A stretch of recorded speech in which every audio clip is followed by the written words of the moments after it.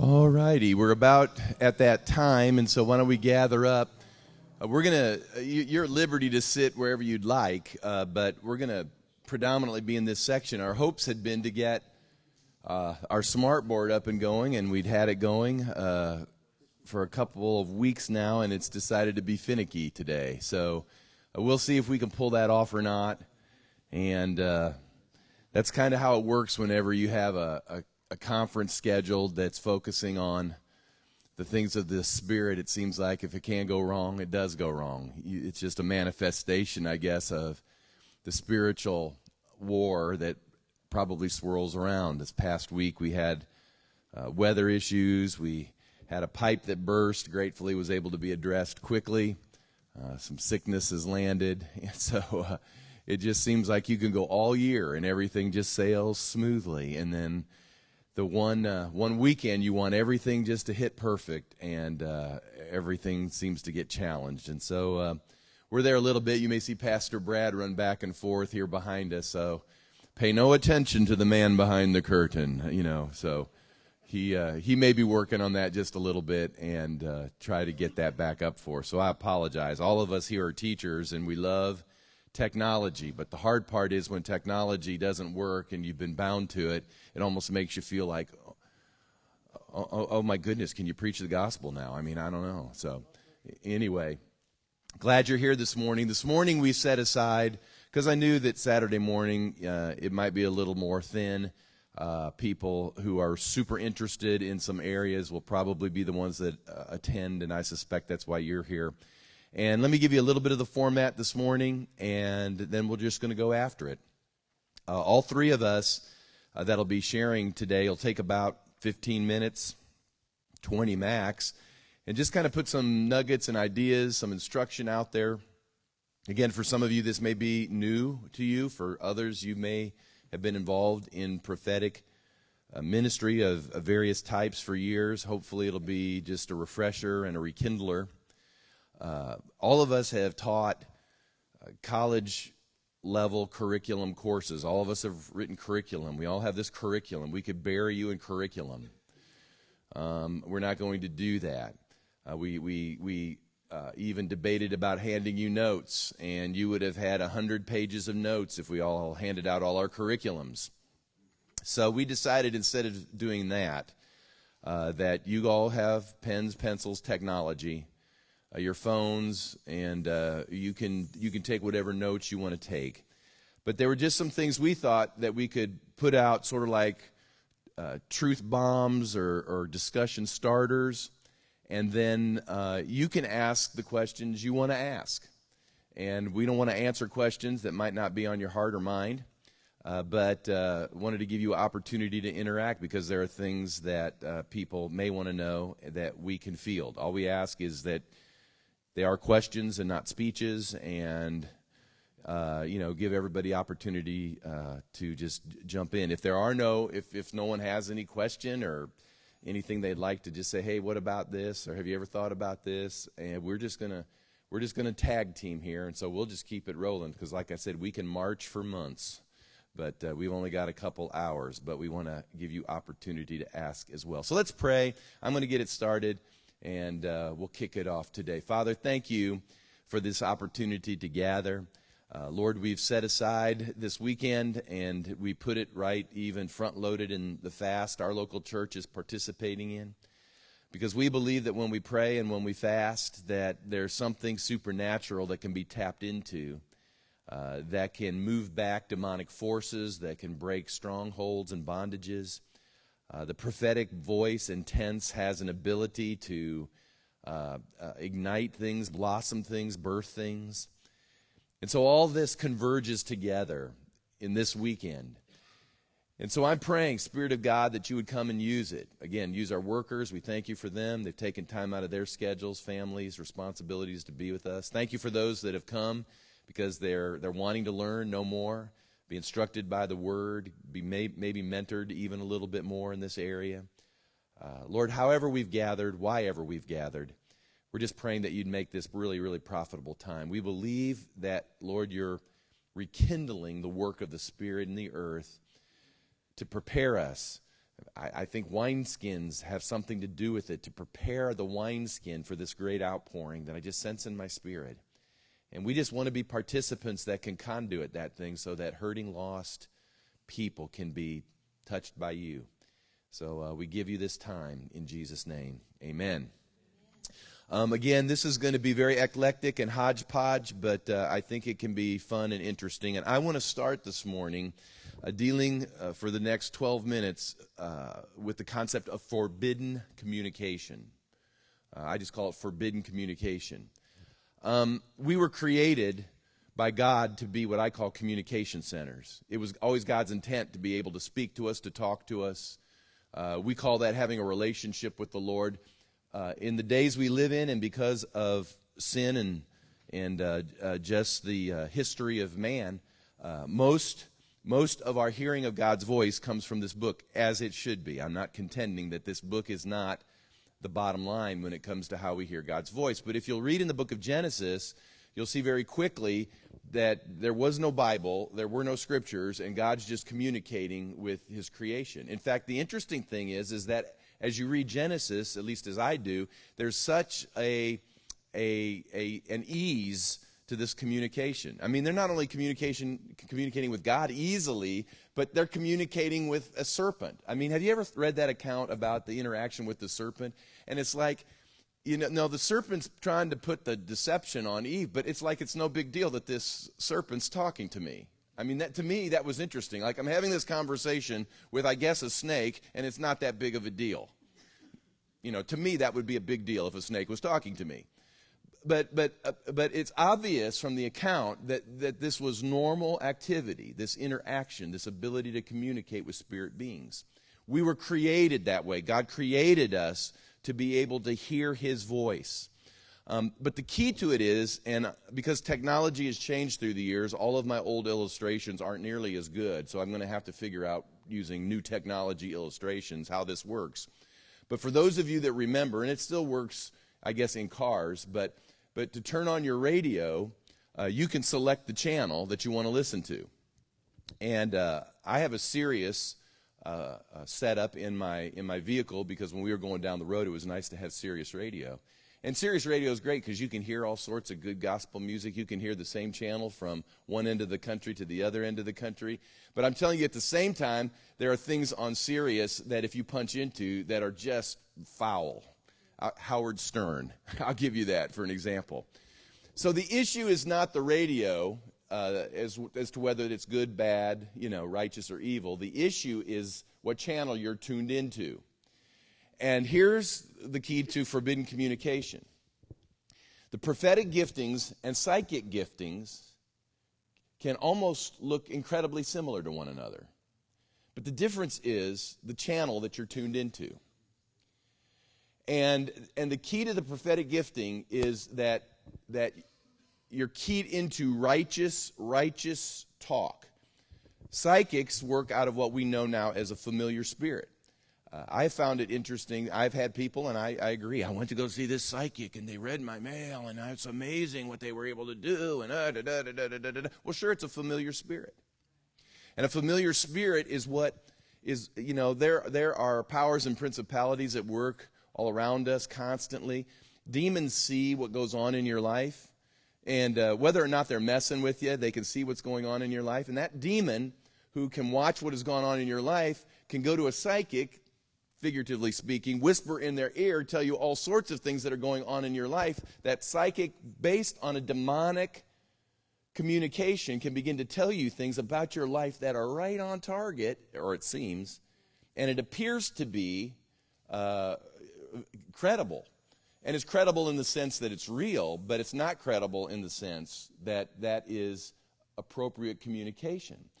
God in his word has outlined in numerous ways inappropriate or forbidden communication. Now, we can go down through the list, and many of you know the list already, but basically under the broad spectrum, that's called divination. In fact, how many of you remember reading in Acts 16:16, there's this girl who in the Greek says that she has a spirit of Puthan upon her. Python is where we get that. It's the snaky sounding word. It's the word that's translated divination. She had a spirit of divination upon her. And she made her masters much money from her fortune telling. But she would follow Paul around, and this is what she'd say. She'd say, listen to these guys. These are servants of the Most High God.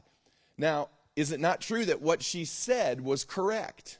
See, that's the crazy part of that passage, is that it wasn't that she was saying anything in error. A lot of people judge prophecy just based on, is it true or not? You got to be careful. Psychics can be true in the sense of it's a fact. She said a fact. These are servants of the Most High God, and she also said you ought to listen to them. And the Bible says, interestingly, it annoyed Paul for many days. Even he didn't pick it up instantly. It's because some of these things are discerned by the Spirit. But after a while, he got a hold of what this was. It was a wrong spirit.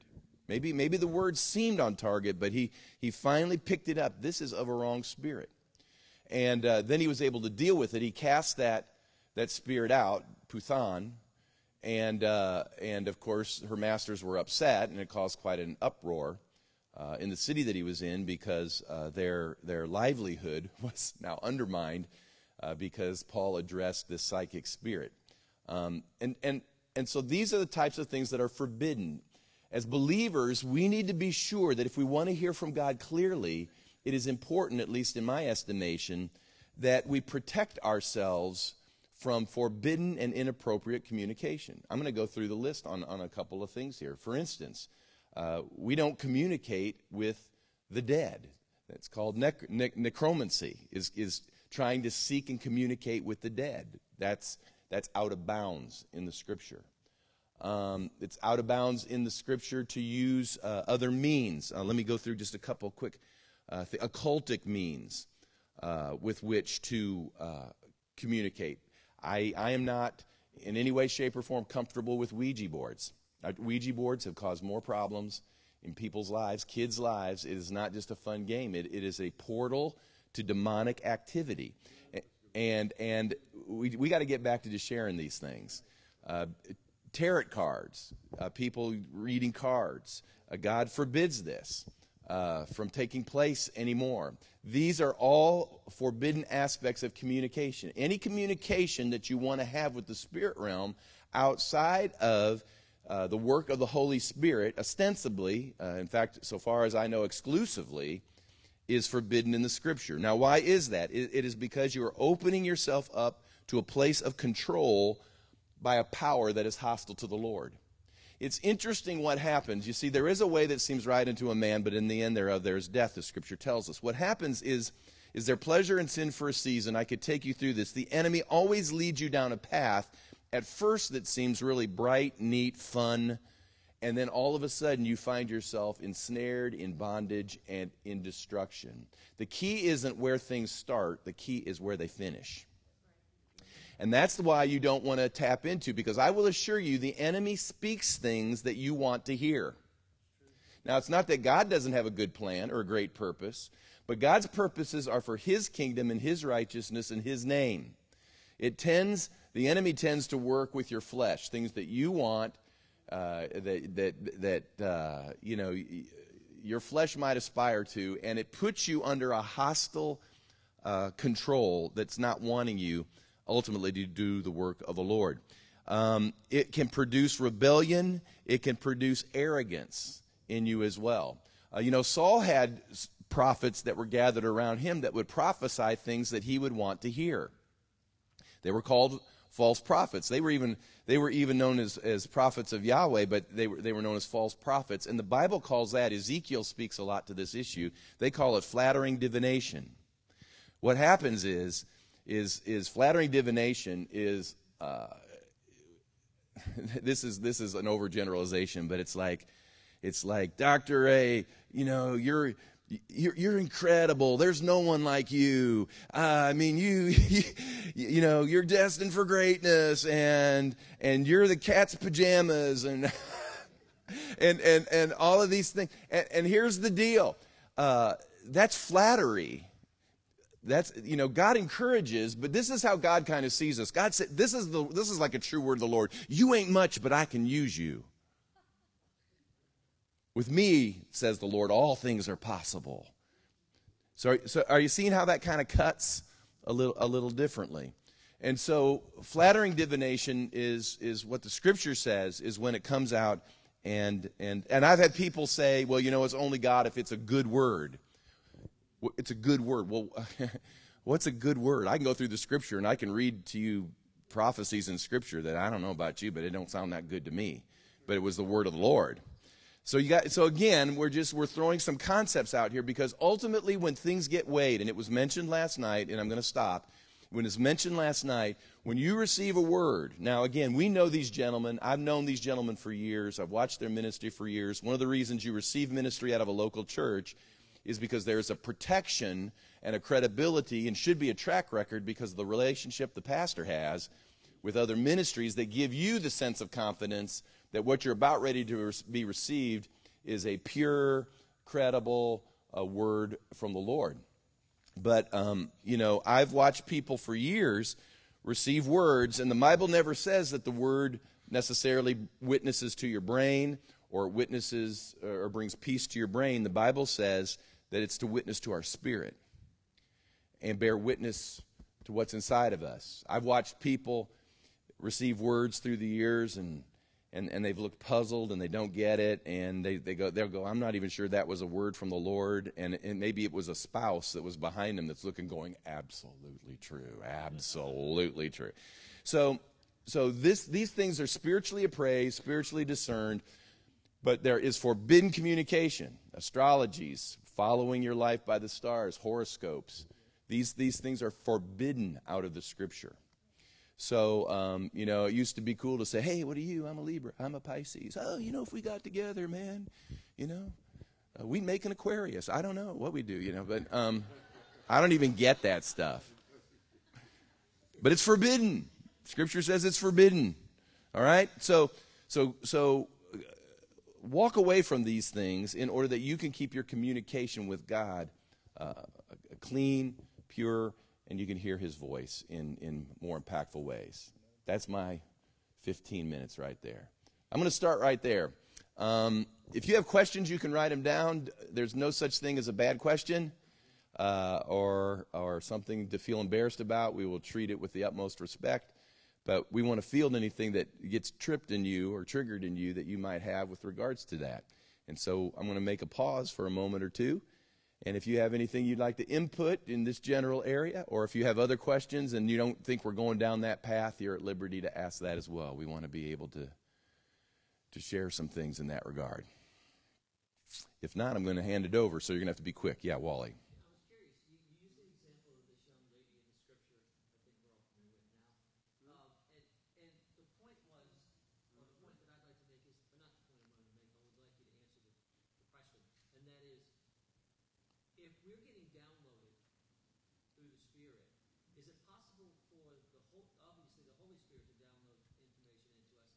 Is it possible for a spirit that is other than the Lord to download in us at the same time, at different times? So how is it that a prophet discerns that spirit that's coming into them, just like the gentleman last night who shared with those who are receiving a word? How is it that we discern that the spirit that's coming is of the Lord? Yeah.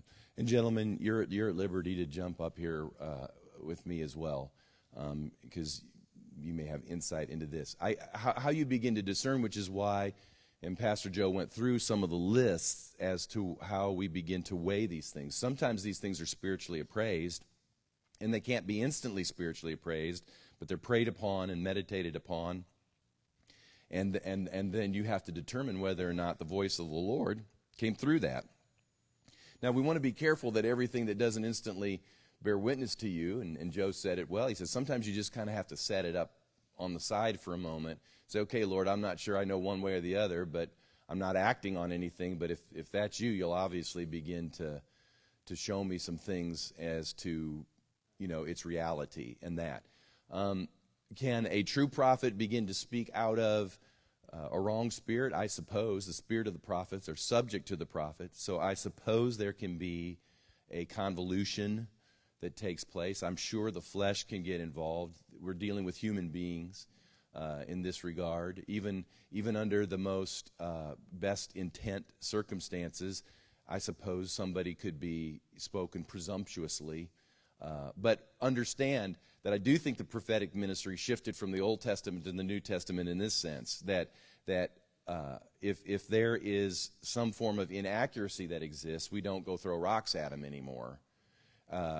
Those words are to be weighed and to be considered, because there is no 100% ministry. No evangelist wins 100% of the city. No pastor pastors 100% of the people. Are you following me? I mean, there's no 100% ministry. So a prophetic ministry to be held to a standard of errorless perfection, I don't even believe is biblical. But I do believe it's essential that a prophetic ministry certainly have a track record of credibility in speaking the word of the Lord, and it would be an anomaly for them to be off course than it would be for them to be on target. But those are the things, that's why it's your responsibility. My responsibility, let's just say, is to deliver the mail. After I deliver it, I'm just saying, this is what I feel like the Lord's saying, for the Lord would say.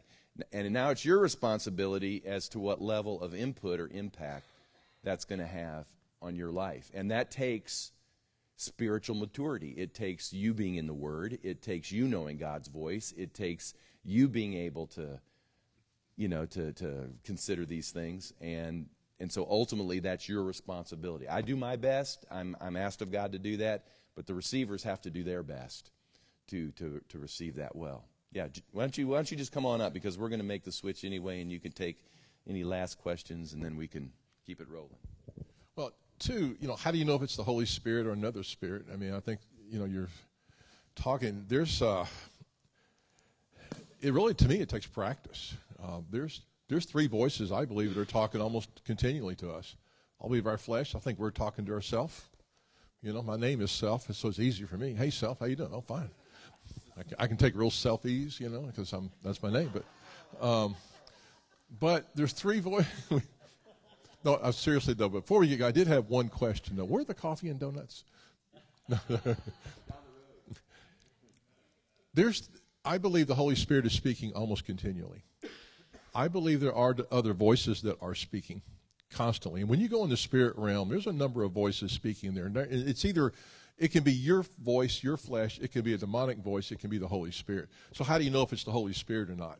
And literally, I believe that takes practice. That takes spending time with Him, time in the Word. And the more it's like getting to know someone. When you really know someone, when they call you, they just go, hey.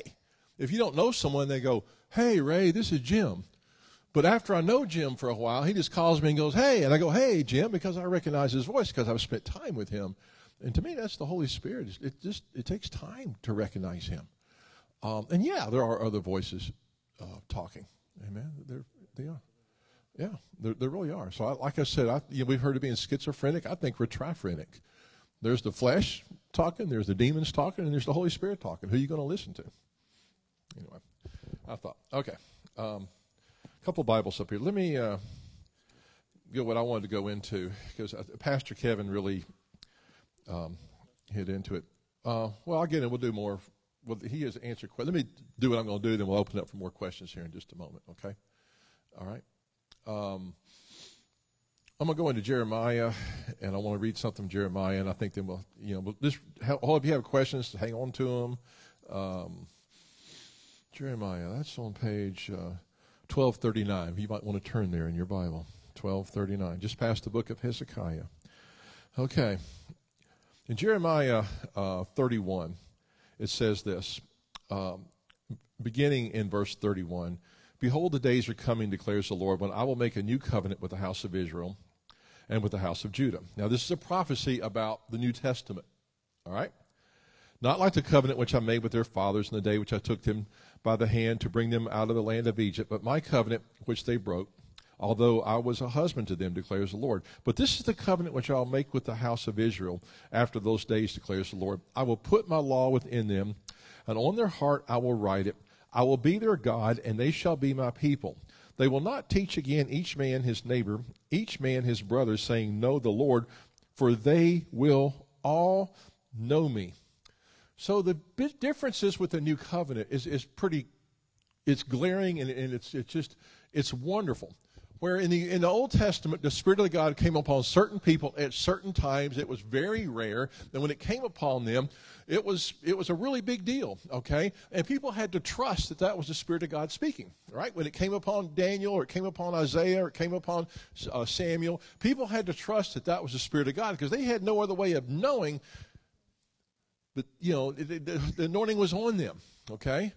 Jesus Christ, the anointed one. It was amazing when the anointing came upon someone. It was extremely rare. But in the new covenant, things have changed. Now he says, they will all know me. My law will be within all of them. All of my children will have the Holy Spirit. So Pastor Kevin was touching on this. The Holy Spirit recognizes his own voice. How do you know if it's a good prophetic word? Well, the Holy Spirit knows his own voice. I have the Spirit in me. You have the Spirit in you. Amen? It's the same Holy Spirit. So if I'm speaking of the Holy Spirit and I give you a prophetic word and it's from the Holy Spirit in you goes, amen, that's me talking. Amen? It's the same person in you that's in me. And that's how we discern. Now, another example I like to use is this. If I give you a prophetic word, Stan, I hear the Lord saying, you need to open a used car business, and you're going to make a fortune in the used car business. I think you should do this starting next month. Amen?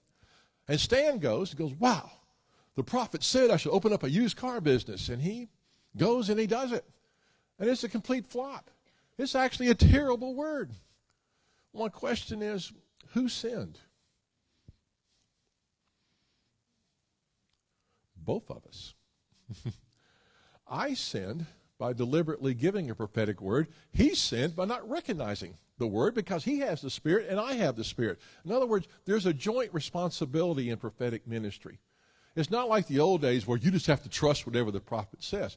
You don't trust anything the prophet says without a witness in your spirit, which he mentioned, which means you have the same Spirit that I have. You should have the Holy Spirit in you, and the Holy Spirit recognizes his own voice. How do you know if it's the Holy Spirit? I really believe it takes practice.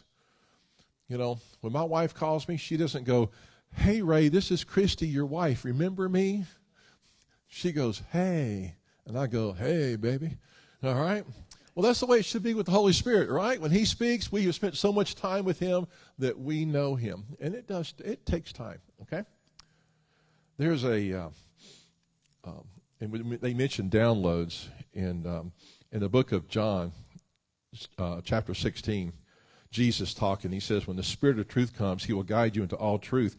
He will not speak on his own initiative, but whatever he hears, he will speak, and he will disclose it to you what is to come. Very critical scripture, verse 14.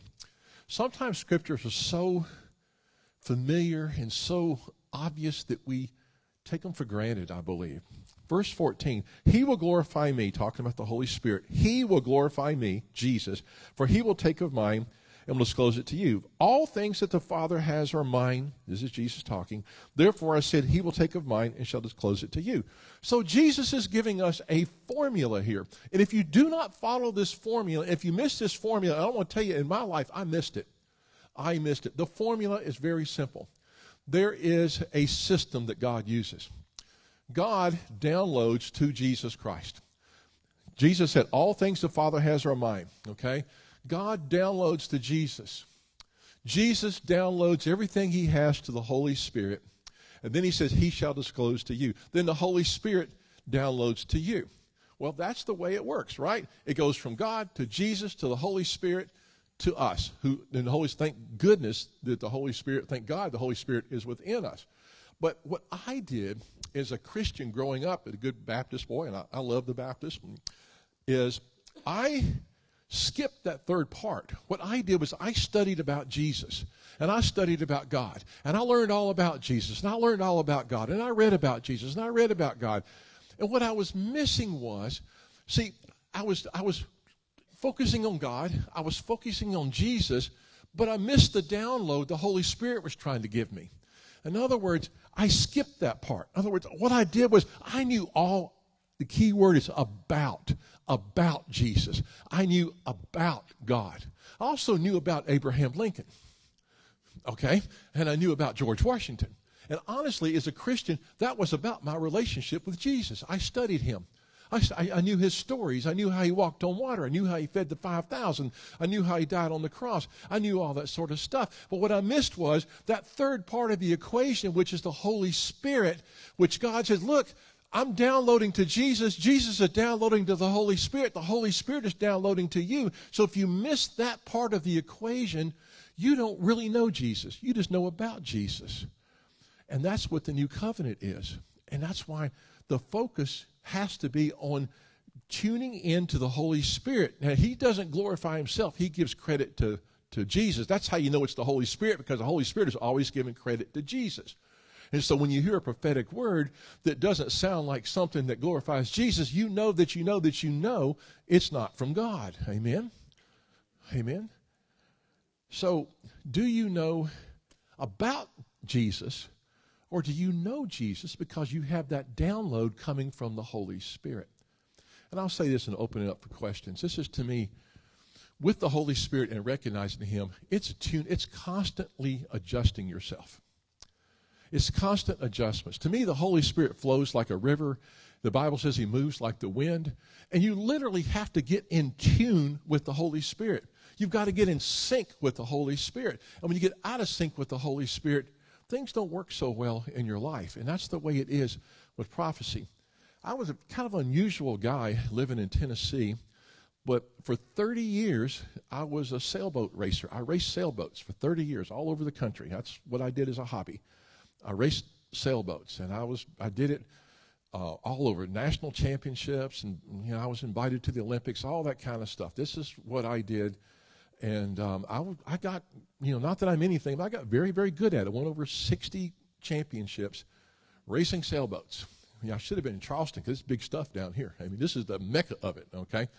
I never got to race down here. But when you're sailing, there's a thing called trimming your sails. The wind, to me, is very much like the Holy Spirit. And sailing a sailboat is very much like life with the Holy Spirit.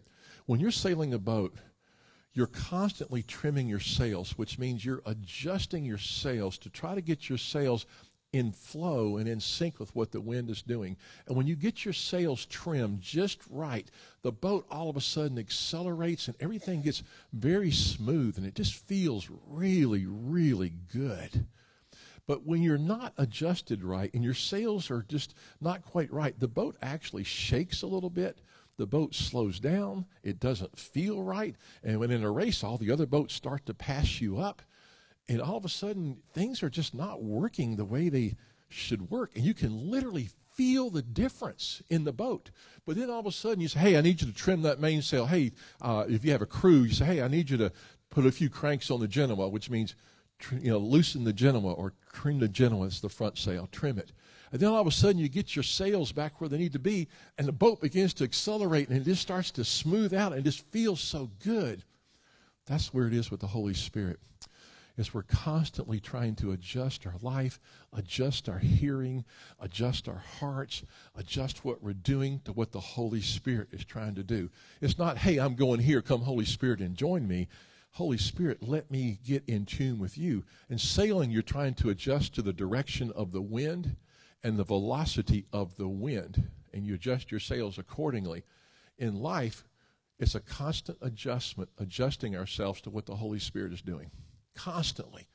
It's tuning, and it just takes practice, and it takes years. The first sailboat race I ever raced in my life, it was a great big race, and the first time I ever raced, and I got all the way up to the starting line, and I was in my boat, and the wind was blowing, and things were going. As a one-man boat, this particular race, I get all the way to the starting line, and I capsized, and the boat turned upside down, and I almost drowned. That's how I started. And that's kind of the way it is with the Holy Spirit. Once you start it, you may not get anything. But the more you practice and the more you adjust yourself, the better you'll be able to hear him. Okay? So to me, that's what prophecy is. It's getting tuned into the Holy Spirit, being able to really know if this is his voice or not. How do you know? I think it takes practice and constant adjustment. But I tell you what, when you're in sync with the Holy Spirit, life is a lot better. Amen. I mean, your church is better, your job's better, your family's better, your marriage is better, everything's better. Prophecies are better. You just got to get in sync. But when you're not in sync, things are a little rough. Amen? All right. Questions? Anybody like me want to know where the donuts are? Is there anybody else that wants to know? Go ahead. Yes, ma'am. Okay. Is that why there's no donuts?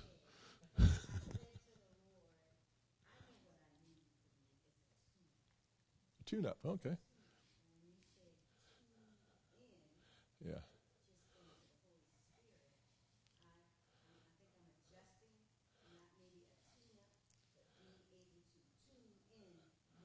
Right.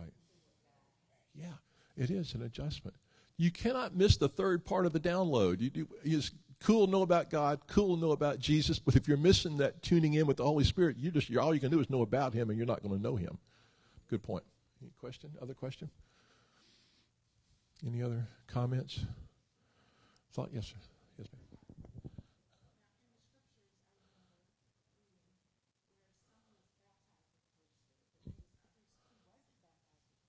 Mm-hmm.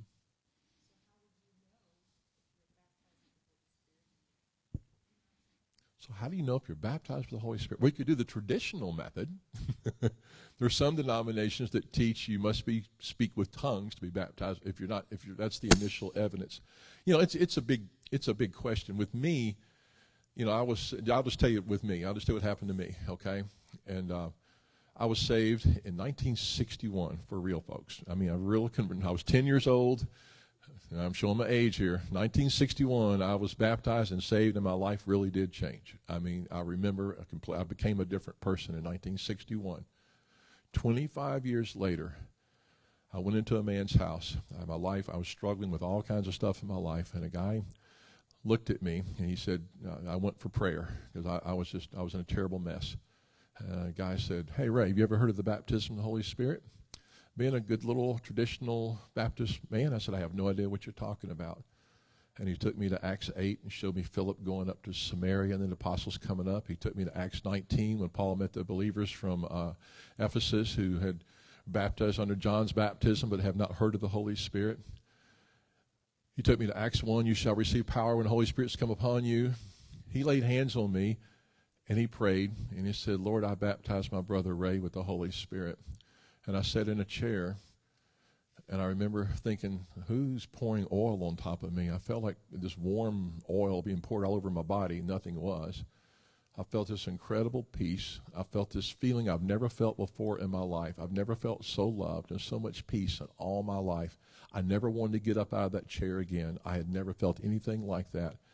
And I felt this sense of power, love, and peace.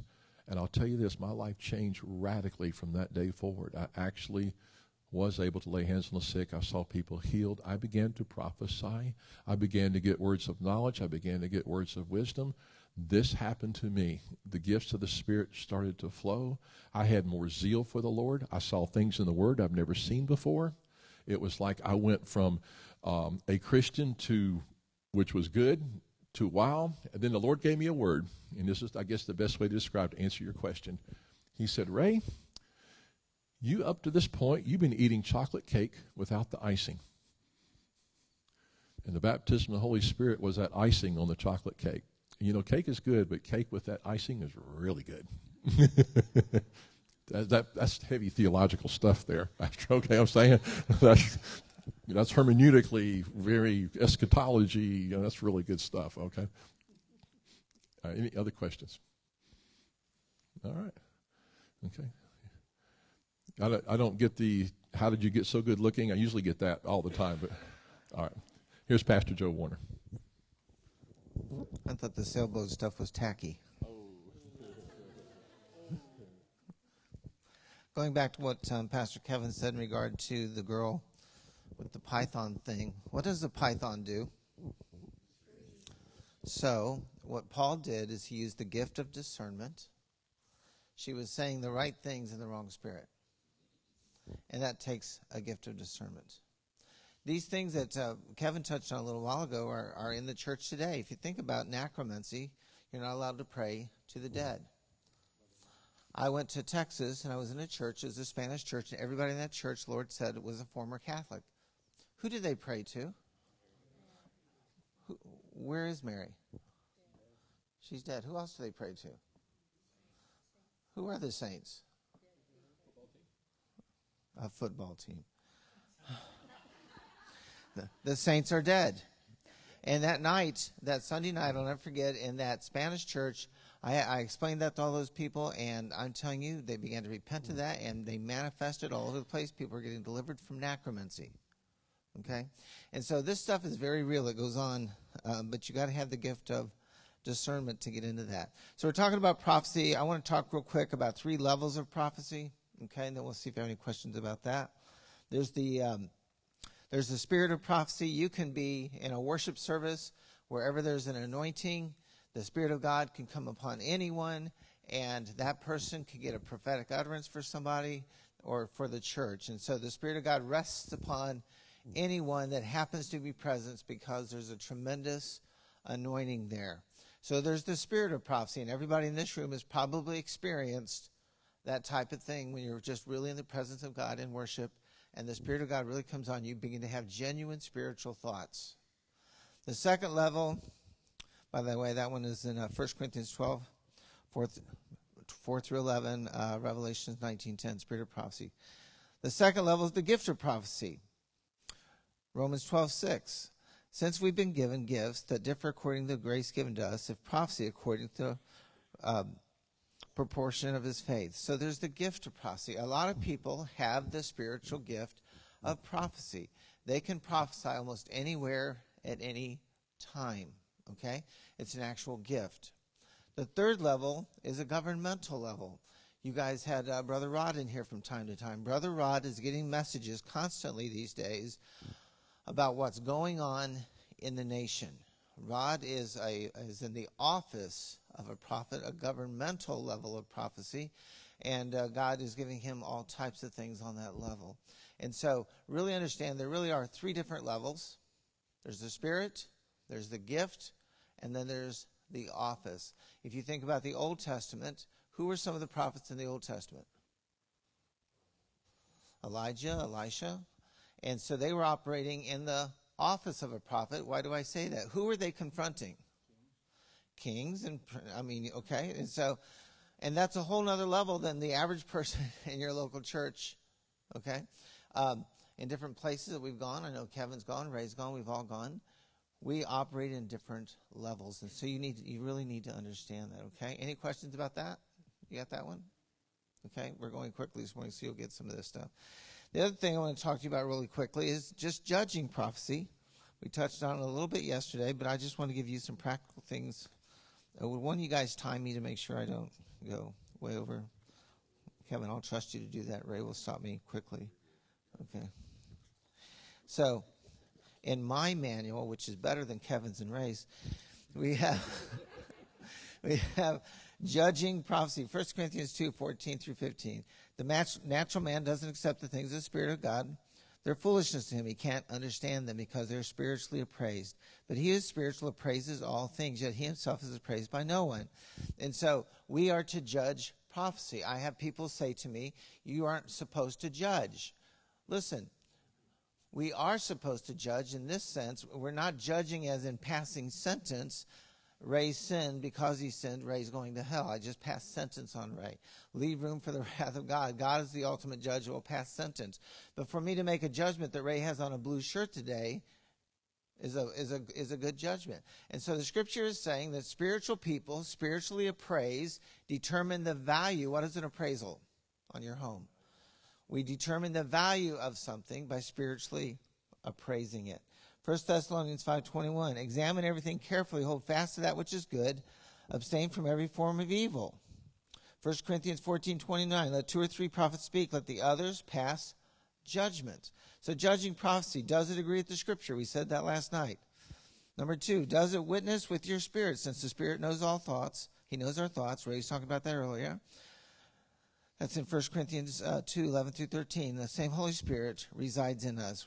So we should have the witness of the Holy Spirit within us. Number 3, do those in authority over you agree with it?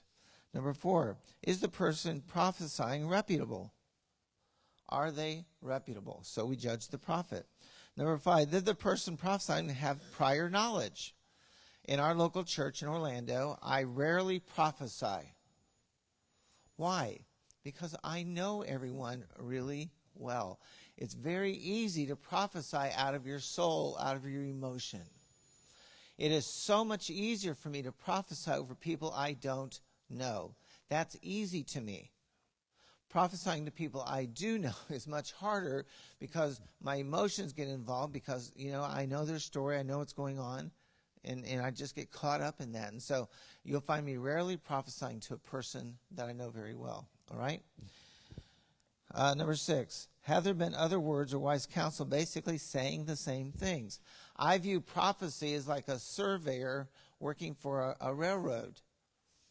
Have you ever seen railroad tracks make a U-turn? And so prophecy is like an architect going out in advance, always mapping out the course of the tracks. The Holy Spirit in prophecy should confirm the direction that God has been taking you. If you get a prophetic word and it contradicts everything that God has ever said to you, you know what? Every warning bell in you ought to go off. Okay? Prophecy should confirm. All right? So, important things to remember. You're personally responsible whether or not you receive a prophecy. No decision to receive the prophecy is a decision. Number 3, don't be pressured by people. We call it parking lot prophecy. In our church, if you grab somebody and start prophesying over them, you're going to get in trouble. We always do it in teams. We do it under authority. It stands the head of that particular ministry. If you're in your local church, you're wondering how it works, ask Stan today. He can tell you exactly how it works. But we want to do it in teams. We don't have long ranger prophets. Okay? And so I'm telling you, that's a big deal. Okay? If you receive that word fully, you should embrace it, including warring with it. I have some prophetic words that I have. I knew they were from God, and I warred with those words because the word brings faith. And so there's a battle over the word. Think about the sower and the seed. The birds of the air come what? To pick it up and steal the word.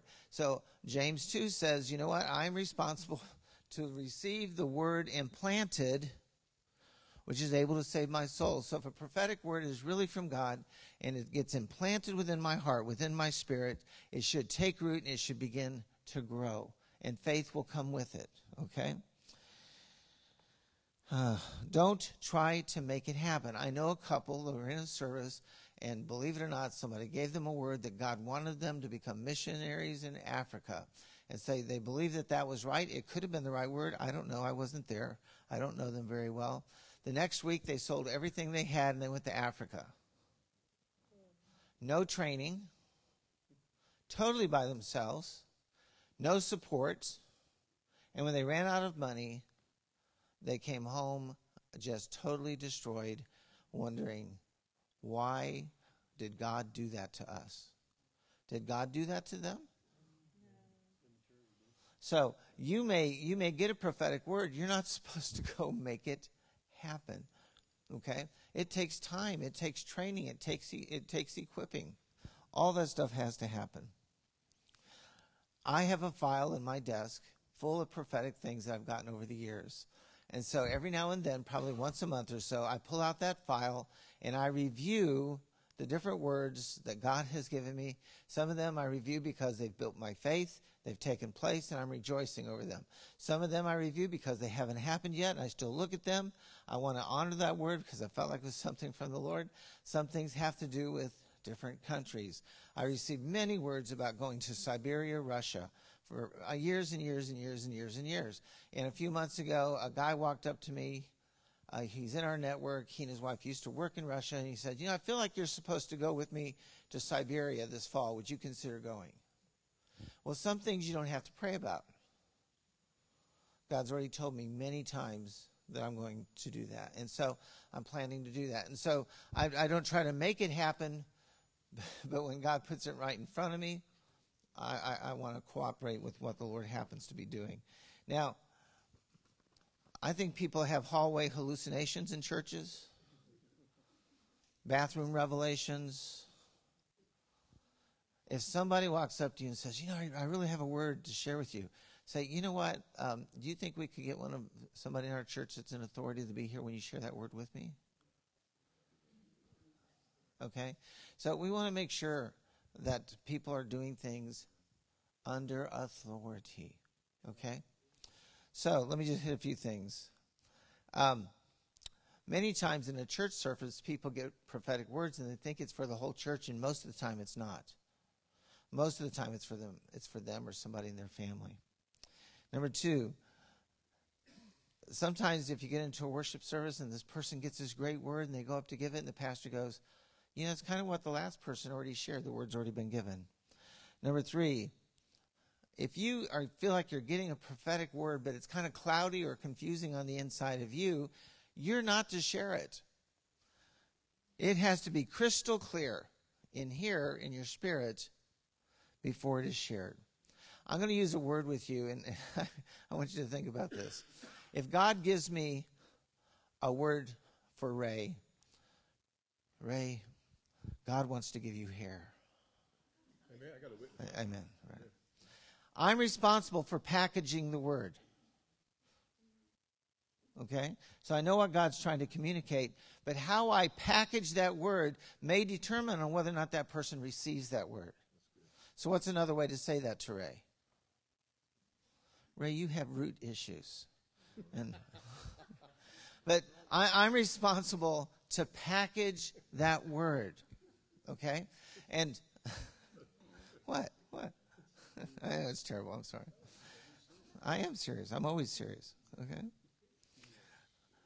Sometimes, last night, I got a prophetic word for a man, and it was a word that was pretty significant, and I didn't give it to him publicly. I went to him privately, okay, and shared some of those thoughts with him. And so, that's something I have to discern after doing this 10,000 times. You learn to do some of those things, okay? People come up to me all the time and say, hey, remember that word that you gave me? The answer is no. Okay? The other thing is, I just want to encourage you. The prophetic really is a gift. You can't make it happen. And people who are encouragers have the gift of exhortations. They'll give the word, then they explain the word, then they tell you how you're supposed to go do it and what your steps are to make that word happen. That's not being prophetic. Prophets share the word. They don't add to it. They don't encourage you about it. They just share the word. Every prophet is different. My wife is very prophetic. I can look at people and get words. Karen, the minute she lays hands on them, she can read their history. But it happens when she lays his hands. So it's different with everybody.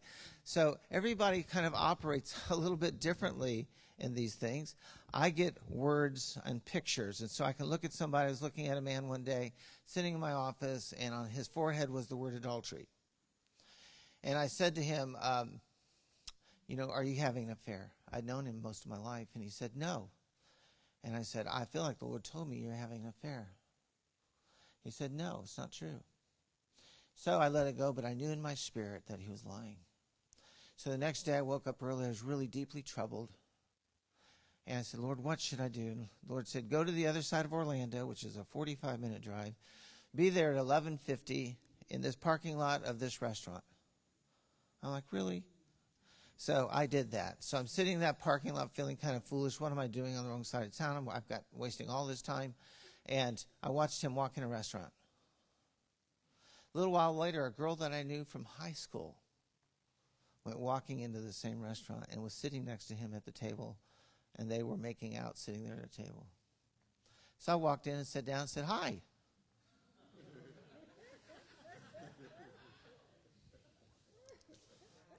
And so, God speaks to me through what I see. Okay? Ray gets things differently than I do. Ray is like a weeping prophet. He has a gift of compassion. And so if Ray prophesies over you, you're probably going to end up weeping. That's the way, he has a gift of compassion. I don't have that gift. I don't really care how you feel.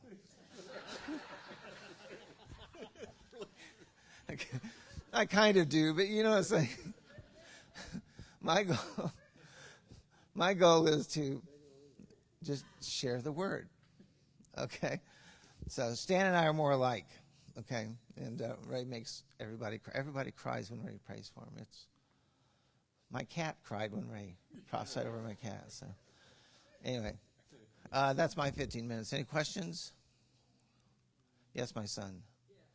Pastor Joe, do you ever feel like there's pressure on you and the rest of the group when you are prophesying and you're in the gift of the prophecy like last evening? Is there ever a time that when you're praying over someone that nothing's happening? Sure. Yeah, sometimes you're laying empty hands on empty heads. Yes. You know what? Listen, you can have 50 people lined up across the front of the church. Yes, I see that hand. The restroom is over here.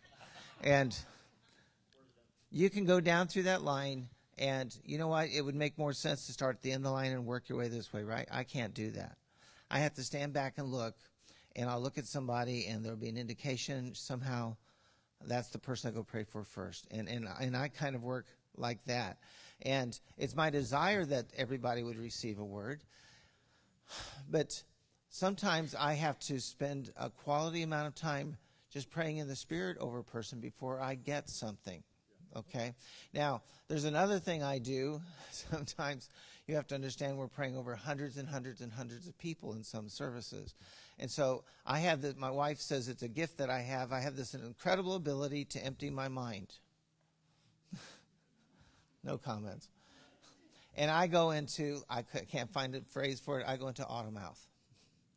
I go down through those hundreds of people. I'm not thinking, I'm not looking. I don't care if it's a man or a woman, a child or a teenager. I don't care. I put my hand on the first thing I get, I speak, and I go to the next one. And I can go and prophesy over hundreds of people when I get in that mode. And that's a very rare thing. It's a very supernatural thing that happens. But sometimes because of the size of the group, that's what happens. Ray and I and Stan, we've gone to churches and we've walked around in the audiences and we just start picking on people. We just ask somebody to stand up and we will all three get words for that person. So it can be done 100 different ways. But sometimes you have to wait upon the Lord over that kind of thing. And there are times I just don't get anything. There are other times you can lay hands on somebody and prophesy over them and the word that they get is, God really loves you. And you're going, really? They're thinking, is that really the word? But you'd be amazed when the Holy Spirit gives you that unction. They were really doubting the love of God. Okay? So, yeah, it does happen, though. It really does.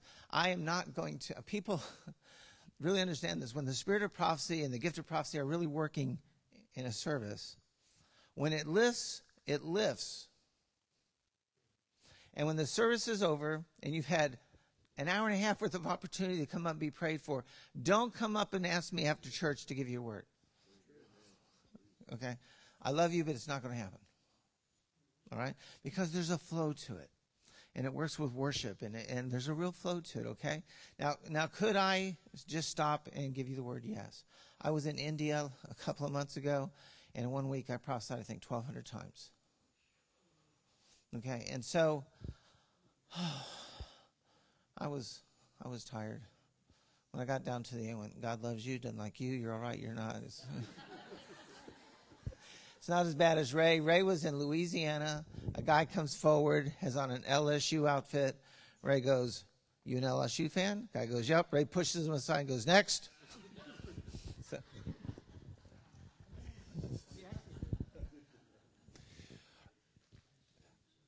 I might make I agree with everything that's been shared, first off, and there are nuances to this ministry because it's of the Spirit. I mean, there are going to be nuances just as there are in preaching and teaching.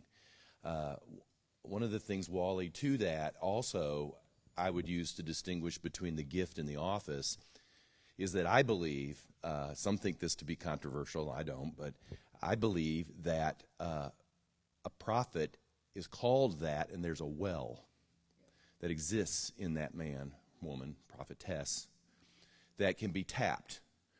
Now, the gift is, according to 1 Corinthians 12, sovereignly given to whom God wills, the Scripture says. The Spirit is maybe a great worship service, and the anointing is there, and anybody can feel compelled.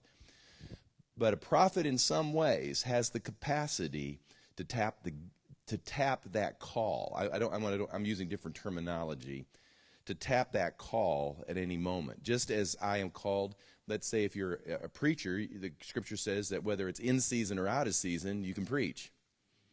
And I believe that there are in season, out of seasons. Now, the danger to that and the maturity that has to come to that is that if you're not careful, you push yourself into performance, or listening to other voices, the flesh. So you're responsible, just like you would be behind a pulpit, that you just can't get up there and flippantly turn the gift on, and you're not speaking what God's really saying.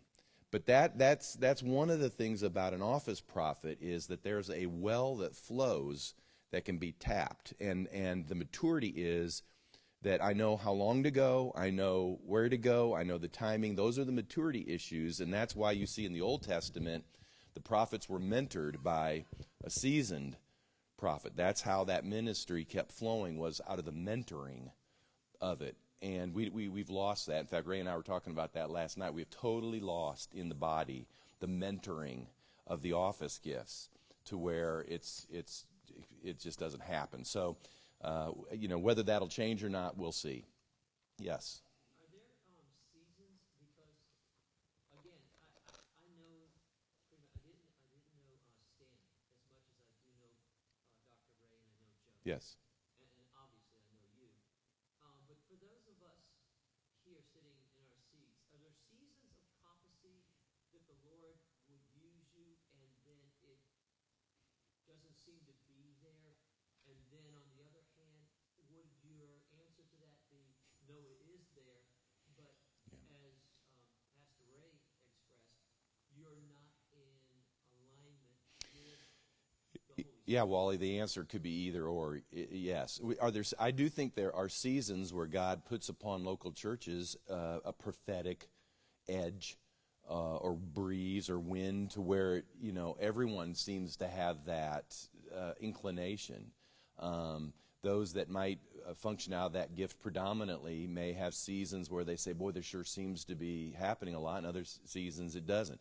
Could be for various reasons. Could be, you're crunched at home and life, and it's just hard. So these things are hard to just categorize with to cement them in.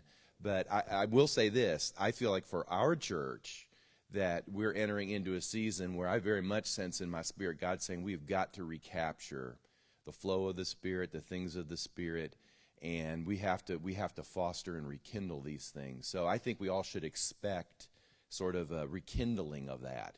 It's probably been there through the years. In fact, I know it has through the years for you, and it's probably going to be rekindled, and that's okay. And instead of evaluating too much the whys, just kind of roll maybe with the what is. But any other question? Yeah, Lauren.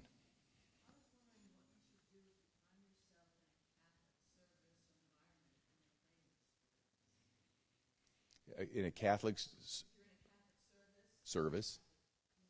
Uh-huh. Saints? Yeah. Well, for for years those lines were pretty dramatic between Protestants and Catholics, and I mean, those were just really. I remember when I was a little kid, and if we attended a friend's Catholic service, I mean, it was really, you didn't kneel, you just kind of sat there like you weren't going to participate in any way, shape, or form. Because of the renewal movement, those lines were dropped a little bit, because there were, I believe, and still believe, because I know some, who are warm-hearted evangelical Catholic believers who have elected to remain within the Catholic Church.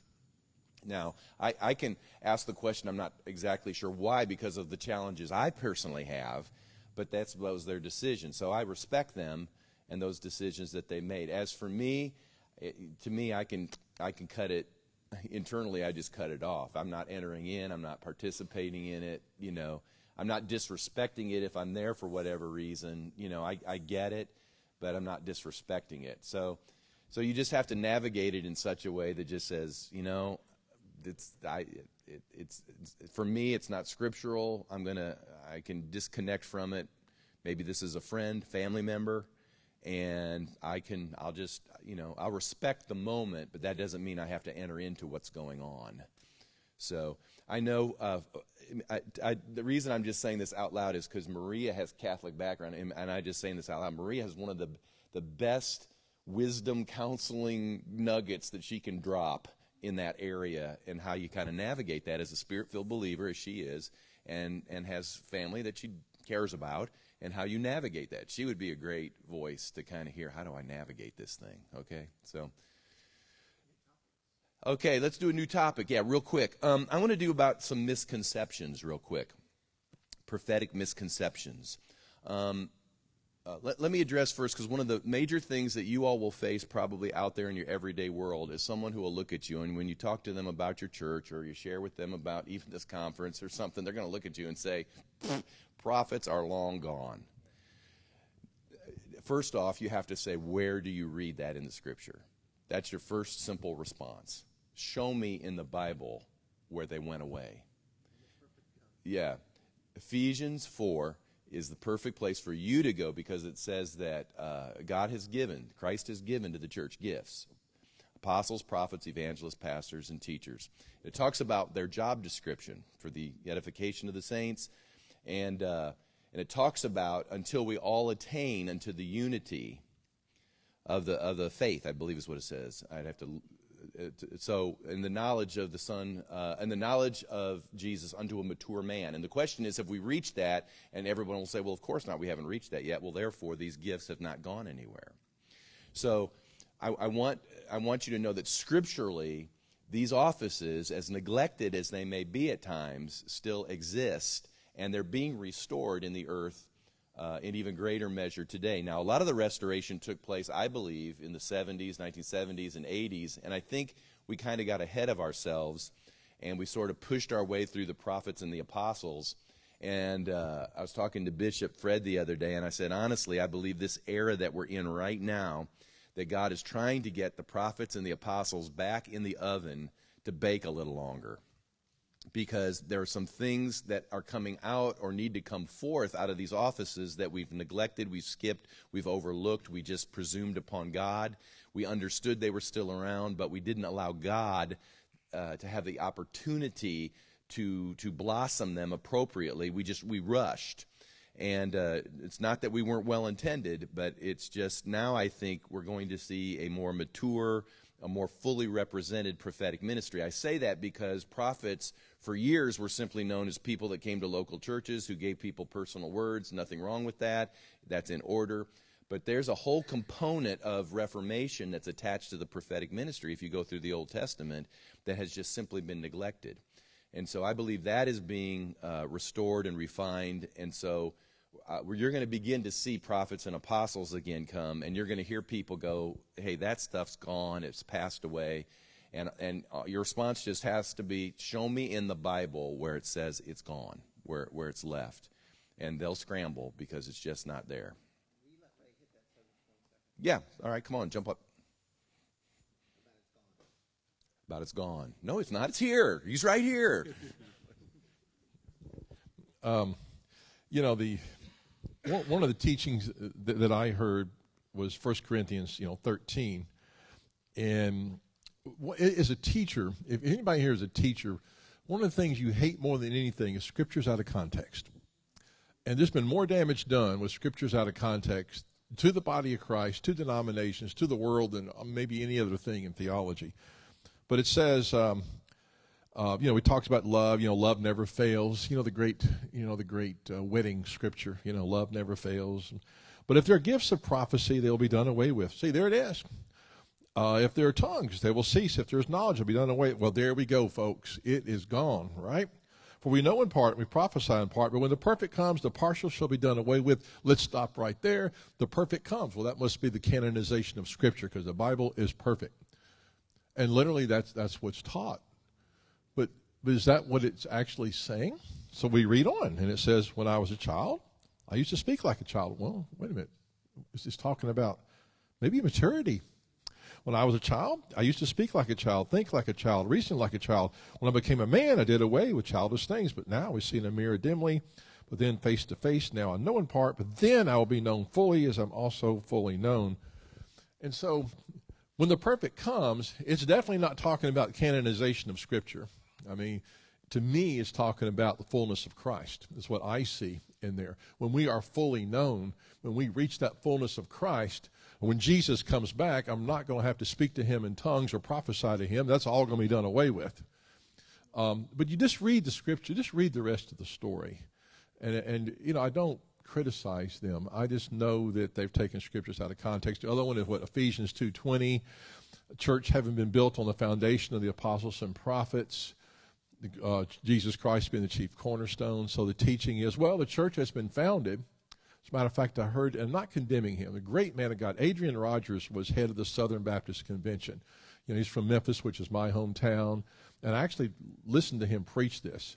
He said the church was founded on the foundation of the apostles and prophets. Therefore, since the church has been founded, there are no more apostles and prophets. But the rest of that scripture says Jesus Christ was the chief cornerstone. Well, that's part of the foundation, right? So according to that logic, if the church has been founded and we don't need the foundation anymore, we don't need apostles, prophets, or Jesus Christ. So again, it's just read scriptures in context. If you want to know the context of a scripture, read the whole chapter. If you want to know the context of that chapter, read the whole book. If you want to know the context of that book, read the whole New Testament. If you want to understand the New Testament, read the whole Old Testament. Amen. Amen. And unfortunately, we have those technological glitches, or I could use my handy-dandy smartboard, but also just in the 1 Corinthians 13 passage, in the original language, if you'll study the perfect, in the Greek actually would be better translated perfect one. And so it indicates it's not a thing, it's a person. And so it's just another indicator that when Christ comes back, exactly. And then these things will no longer be necessary. Hey, let me go through just a couple quick misconceptions here that people sometimes carry. All prophets, misconception number one, all prophets are like Old Testament prophets. No, because all pastors aren't like each other, are they? I mean, not everybody's, like Billy Graham. Not everybody, I'm not like Joe. Joe's not like me. I mean, we can go around and around, but prophetic ministries come to us differently. By the way, there are two Hebrew words. One is nabi, which is really indicates a springing forth or a bubbling up. That prophetic ministry usually comes by way of the word. And then there's roe, which is those who see or get pictures. And if you read the Bible, you see the difference between Isaiah, for example, when you read Isaiah and when you read Ezekiel. Isaiah just writes the word. And then you get to Ezekiel, and he goes, I saw a wheel, and there was fire, and, and you can see the differences in that prophetic presentation. So not all prophets are like Old Testament prophets. Nobody glows in the dark. We do not walk 3 inches above the ground. Number two, all prophets are 100% accurate 100% of the time. Now, this is the easiest critique to bring against a modern prophetic ministry, because someone will say, does a real prophet ever miss it? But hear me when I say this, that has to be carefully parsed, because Jonah prophesied of the destruction of Nineveh, and Nineveh wasn't destroyed. Does that make Jonah a false prophet? No, what happened? Nineveh repented and therefore got right with God. So therefore, the prophecy was given, which was true, but the people responded in such a way that the prophecy did not necessarily have to come to pass as Jonah had declared it. In fact, oftentimes, I think Jonah got ticked off because it didn't happen. And I think his prophetic credibility was challenged at that point. And I think that's another interesting story or sideline that could come from that. But all prophecy really is conditioned upon a person's response. In Hebrews 4, let me just read this real quick. There's a principle, a precept that I'm going to pull out of Hebrews 4, verse 2. It says, for indeed the gospel was preached to us as well as to them. But listen, but the word which they heard did not profit them, not being mixed with faith in those who heard it. So when you hear the word of the Lord come to you, if you do not bring your faith to bear in that word, it could sit there almost suspended. Most of us want to treat a personal prophecy like it's an oath word. Like, well, Joe said it, and he moves in God, and that's it. It's done. Yeah, well, hey, wouldn't that be nice? But even your personal prophecy is conditioned upon faith. Now, it is true what he said. You can't make it happen. Nobody's suggesting you have to make it happen. But we will suggest that if God says, hey, I'm going to bring to you an open door, you're going to have this happen in your future, and it's really a great thing, and God brings an open door, and you sit on your couch, it isn't going to happen. Now, that's not making it happen, but it is responding to the moment that you have that God has brought to you to move as he would be leading you. Are you following me on this? That's what it means to mix with faith. Faith without works or faith without corresponding action is dead. That word will be dead to you unless faith is brought into it as well. So everything is conditional in that sense, that you have to mix faith with it. Nobody's perfect. Nobody's errorless. And, all right. Misconception number 3. And then I'm going to stop with misconception 3. Prophets speak judgment and condemnation. No. They can speak a challenging word or even a tough word. I've mentioned this before. But mostly we major in good news. In fact, I think most words eventually come around to some sense of good news. The spirit of prophecy, Revelation 19:11 says, is the testimony of Jesus. And so I believe that there's always good news, there's always hope that's linked to the prophetic word. But there can be challenges that are put in there, and it's not all judgment or all condemnation. And I've already mentioned prophecy most often is God simply saying, this is what you can be if you let me. I know where you're at. I know what's going on. I know your challenges, but this is what could be. This is the good news if you'll let me do this in your life. It's interesting, Jacob, and I'll stop and then we'll field any comments or questions. Jacob in Genesis 28, his name means really usurper, manipulator. He was a liar and a scoundrel. And yet God speaks to him and speaks to him about his potential and not his weakness. And I have just found through the years, because this has happened to me in meetings before, we've prophesied over people, and after the meeting, someone will come aside and say, you were prophesying over that guy, and do you know what's going on in his life? He's this, he's that, he's all the rest, and, I don't know if what you said was on target or not. Listen, God doesn't need to speak to your sin because he already knows about your sin. Most of the time, the Spirit of the Lord wants to speak to the potential that you have in him that he sees. That's why when he looks at Jacob, who's a liar, scoundrel, manipulator, usurper, and he can begin to pronounce over him, listen, you can be Israel, which is Prince of Nations. That was his potential. But Jacob had to be broken in order for that potential to come to pass. So hear me when I'm saying this. When God speaks a word to you, and it's an encouraging word, a good word, he's not let you off the hook on your defects or the unconfessed sin or anything else that's going on in your life. He's just merciful enough to say, I get it, and this is your potential, but you're still expected to repent. You're still expected to obey. You're still expected to walk in faith. And this was God's way of speaking to you and speaking to that potential that you might arise and not having to speak to you in such a way that it brings embarrassment. Pastor Joe told the story of the guy that came to his office and he got the word adultery. Do you understand the mercy of God at that moment in that office? When Joe looked at him and said, I keep seeing this word adultery, and the guy's going, I don't know what you're talking about. That was God's moment of mercy for that man. Because if he would have just dropped his head and said, you're right, I've sinned. Who knows what could have happened in that office that God could have done under cover and lack of embarrassment. But instead, he went where he went, and how many of you know? God will shout it from the housetop eventually. And now, unfortunately, it probably was embarrassing. And Yeah, yeah. And I have found through the years, God always tries to deal with things in a way that will retain your dignity. It's an amazing thing. But when we refuse to be dealt with or hear the Lord in those moments, that won't stop him.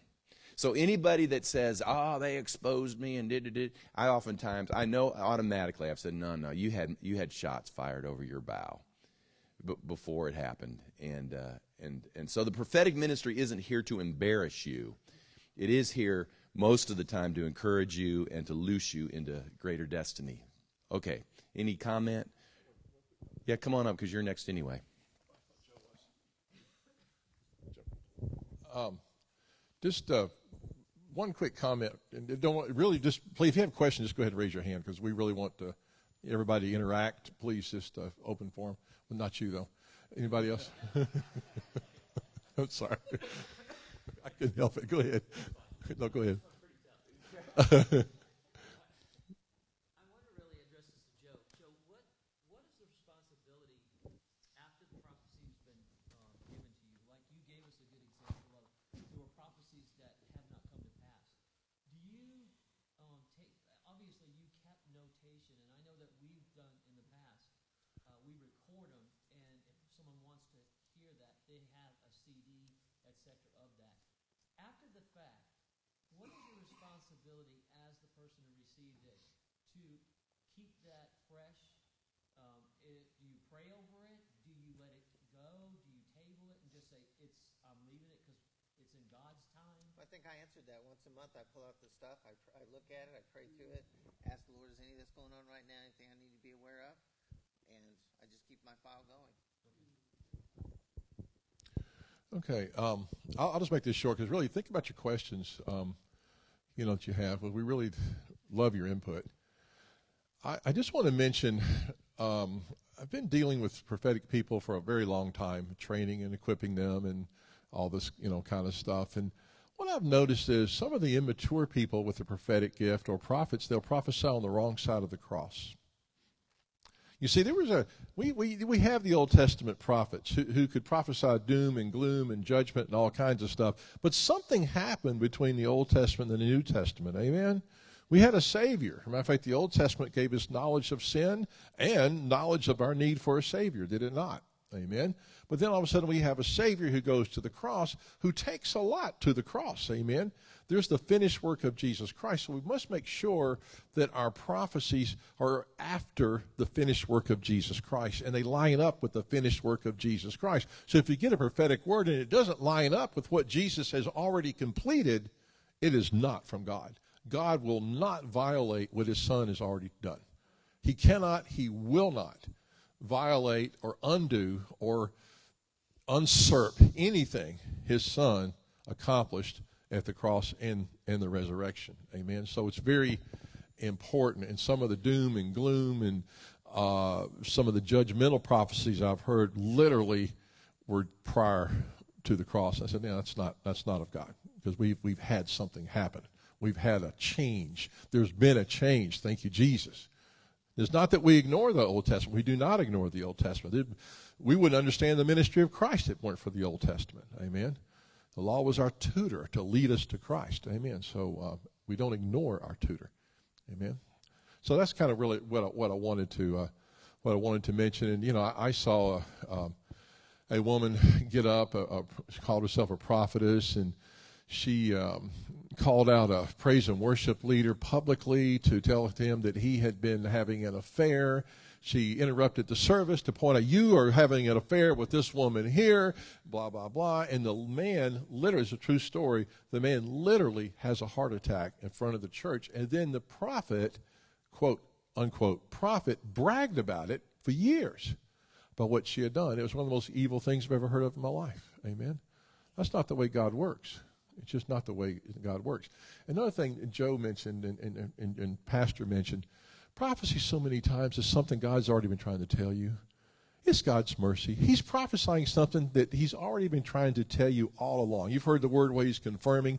To me, prophecy is a gift of mercy. It's God going, hey, I've been trying to tell you this all along, so I sent this guy named Joe Warner to tell you the same thing I've been trying to tell you for the last 10 years, but I have to send somebody else from another city just to tell you the same thing I've been trying to get across to you, and you go, oh, okay, I got it. And so many times that's really what it is.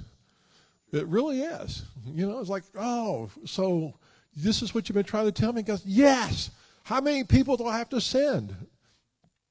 So it really is a mercy gift. It's God's mercy. And it is to be desired. You know, so why prophecy other than so many spiritual gifts? It's just very simple. What's more important than the voice of God?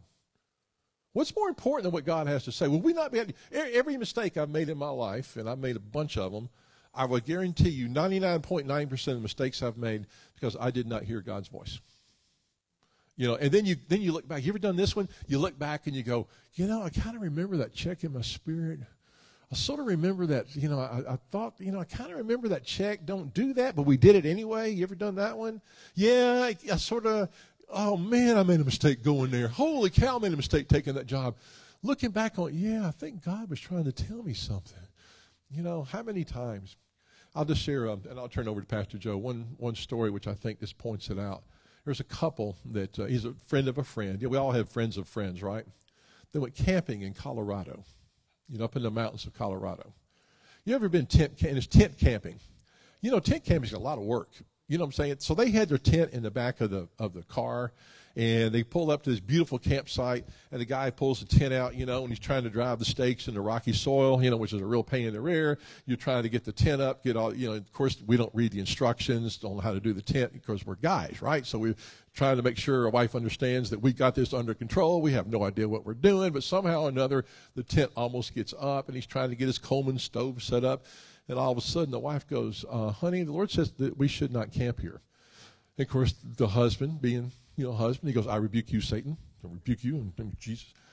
No, honey, I really heard the Lord say we shouldn't camp here.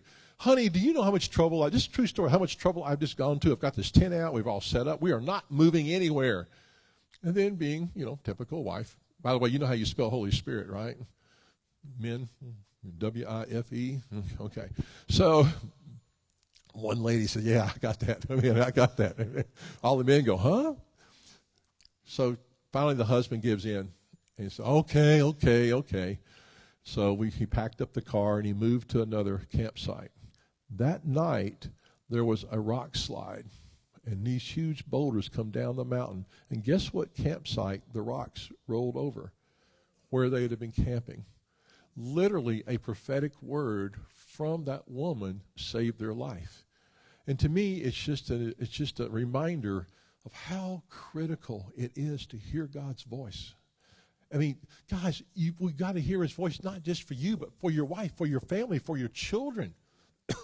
What if our nation could actually hear God? Amen. Amen. That's all I'm going to say to that. Any questions for the next speaker? Comments, questions? All right, Pastor Joe. My idea of camping is a resort. I'm going to talk to you really fast for a few minutes about dreams and visions. How many of you right now are having a vision? A bad vision. I have had so many dreams that have affected my life, and my wife has also had them. So I want to talk to you about dreams. I know a lot of people have had dreams. Most of the time the dreams were for you. My wife and I were trying to make a major decision. A church that we were in that had experienced a major move of God. I'd been on staff there for 14 years. And we felt like we had to leave. Felt like the things they were doing were really quenching the Holy Spirit. And it was one of the hardest decisions we ever had to make. And so anyway, we're in the process of making that decision. And Karen had this same dream 2 or 3 nights in a row. And her dream was she saw the church building. And in the dream, she saw rabbits. Hundreds and hundreds of rabbits jumping out of the windows and doors of the church. And they were all brown. All the rabbits were brown, and she kept having that. So she brought it to me, and I asked the Lord about it. And I have some books on interpreting dreams and visions, and so I went and I looked at some of those things. Rabbits represented reproducing. Brown represented the flesh. So the Lord released us because he said to us quite clearly that church was reproducing after the flesh. And so God used a dream to give us very definitive directions. Now, there are some ministries that do nothing but focus on dreams. I think that's crazy. Dreams are a part of the prophetic. I'm never going to build a church around having dreams. All right? And so, visions. Visions, when we started Freedom Fellowship, it was a very hard week. My father had died in the same funeral home that we did his service. The next Sunday in that chapel, they allowed us to use that chapel for almost a year. We started our church. So our church started in a funeral home. We really knew how to get down. So, yes, yeah, people could really dig it. And I can do this for an hour on this particular subject. So anyway, so the first service of our new church, while I'm preaching, a cloud came in the room. It came right through the back doors. Nobody else in the room saw it. I'm trying to preach, and this cloud is coming at me in a funeral home. So the cloud kept coming, and it came and it stood right over my head.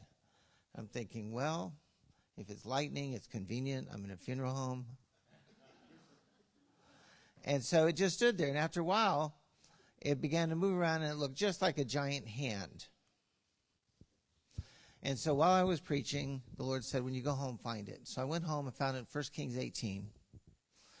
Elijah's servant, Elijah sent him up 7 times, and he said, what do you see? He said, I see a cloud the size of a man's hand. And what the Lord was saying to me was, it was a cloud because it represented a covering. It was a man's hand because it represented fivefold ministry. So God was giving me a vision saying that I require this church in your ministry to be under a covering of fivefold ministers. So that happened in the form of a vision. 6 or 8 weeks ago, our church has been under incredible spiritual warfare. We've had witches on our property, and they've been doing sacrificial things. We have a woman who came out of the occult, who caught 2 of the witches, and they tried to drag her into the car, scratched her, bit her, did all kinds of stuff. So anyway, it's been an interesting season. So in the middle of all that, in our church, we're a very prophetic church, people start having dreams and visions that have warnings attached to them. And so it's always interesting because God's exposing the enemy through some of the dreams and different things that go on. So anyway, I had this dream/vision, and in it I saw an octopus. And the octopus represented a spirit. It represented a stronghold. And the octopus, you know how they hide themselves in that black inky oil, whatever it is. And in the dream, I saw this octopus, and I saw it was huge, and its tentacles were going out, attaching themselves to people's minds. And the Lord told me that the enemy was trying to fog up people's minds. And every now and then in this dream/vision, I could see the eye of the octopus, and it was full of pride. It was very, very arrogant. And I knew in my spirit the enemy was saying, I've got you now. I'm finally going to destroy you in Freedom Fellowship. So that's what the whole thing was about. And so I realized we're in incredible spiritual warfare, and the type of warfare, because of what I saw, had to do with what was going on in people's minds, and people were believing lies and had a lot of vain imaginations. So it allowed me, in a spiritual sense, to be warned by the Lord to understand what was going on, because our battle is not against flesh and blood. People are not the enemy. They just look like the enemy. But people aren't the enemy. Okay? And so anyway, we really battled through all this. Some of there's a little residual of it still, but I would say in the last 3 or 4 months, we've gone through the worst warfare as a church that we've ever known. I mean, it's crazy the things that have gone on. And so we've had, I think right now at this point, we've had like 6 people who have had very definitive dreams and visions with very clear understanding that have come and really helped us to interpret the different things about these dreams and visions. So if you think about it, can you think of anybody in the Bible that was influenced by dreams? Who? Joseph. How about Old Testament?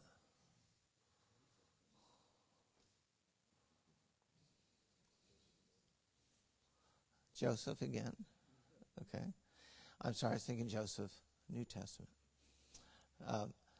So we have lots of dreams and stuff in the scripture influencing people's lives, right? Now I want you to think about this. The dream books, to me, the interpretation books are all a little strange. Some of the things they come up with, I look at it, I go, I just can't see some of this stuff. Some of it's downright weird, but some of it is right. Think about this. Trees in the Bible represent people, Isaiah 55:12. They do. All the trees of the field will clap their hands. Right? Okay. Sheep. What do sheep represent? Bad people. Right? Sheep represent us, right? By the way, you know the first Catholic in the Bible? Come on. Joshua, son of Nun. Oh. Come on. You liked it. Okay. It was good. Okay. So, you have seen the stuttering priest.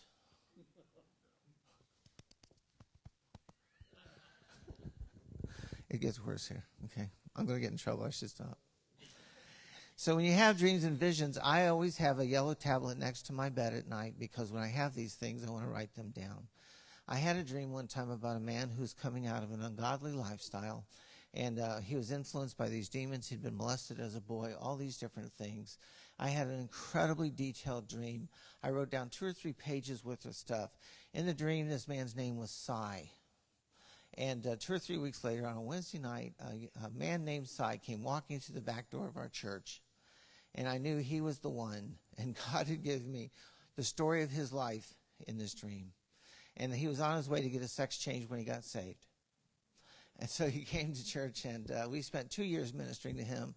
And as a result of the dreams, I knew exactly what strongholds were there, why they were there, how to deal with them, and process the entire thing. And so all of that happened as a result of a dream. And so trees represent, you know what sheep represent. We know what the shepherd represents. Fish represent souls. A fox represents a cunning person. A field represents the world. Tares represent sons of the evil one. Clouds represent people. Thorns represent demonic temptations. But on and on and on and on and on. There's scriptures that relate to these different symbols. And so one of the things I want to encourage you with, there are a few good dreams and vision books out there. I've got 2 of them, I think. And when somebody has a dream in our church, they bring it to us. They always have to write it down. Never walked up to me after church and asked me to interpret a dream. You have to write it down because I'm going to have to meditate on it, look on it, and really seek the Lord about it. Okay? But anyway, we want to interpret those things. We want to understand those things. All right? Visions. I was in the Caribbean, not in the beautiful Caribbean that you go to. When I go there, I'm in the inner part of the island with the poor folks and hot as it can be, ministering to people. And I'm laying in this garage apartment. It's 1,000 degrees. It's 4 a.m. And I had a vision. And the vision was a demonic presence in my room. He called himself the god of the volcano. The island had a volcano on it. And he asked me what I was doing on his island and told me I had no authority to be on his island. And then he was bragging about how many children had been sacrificed to him on his island over the hundreds of years.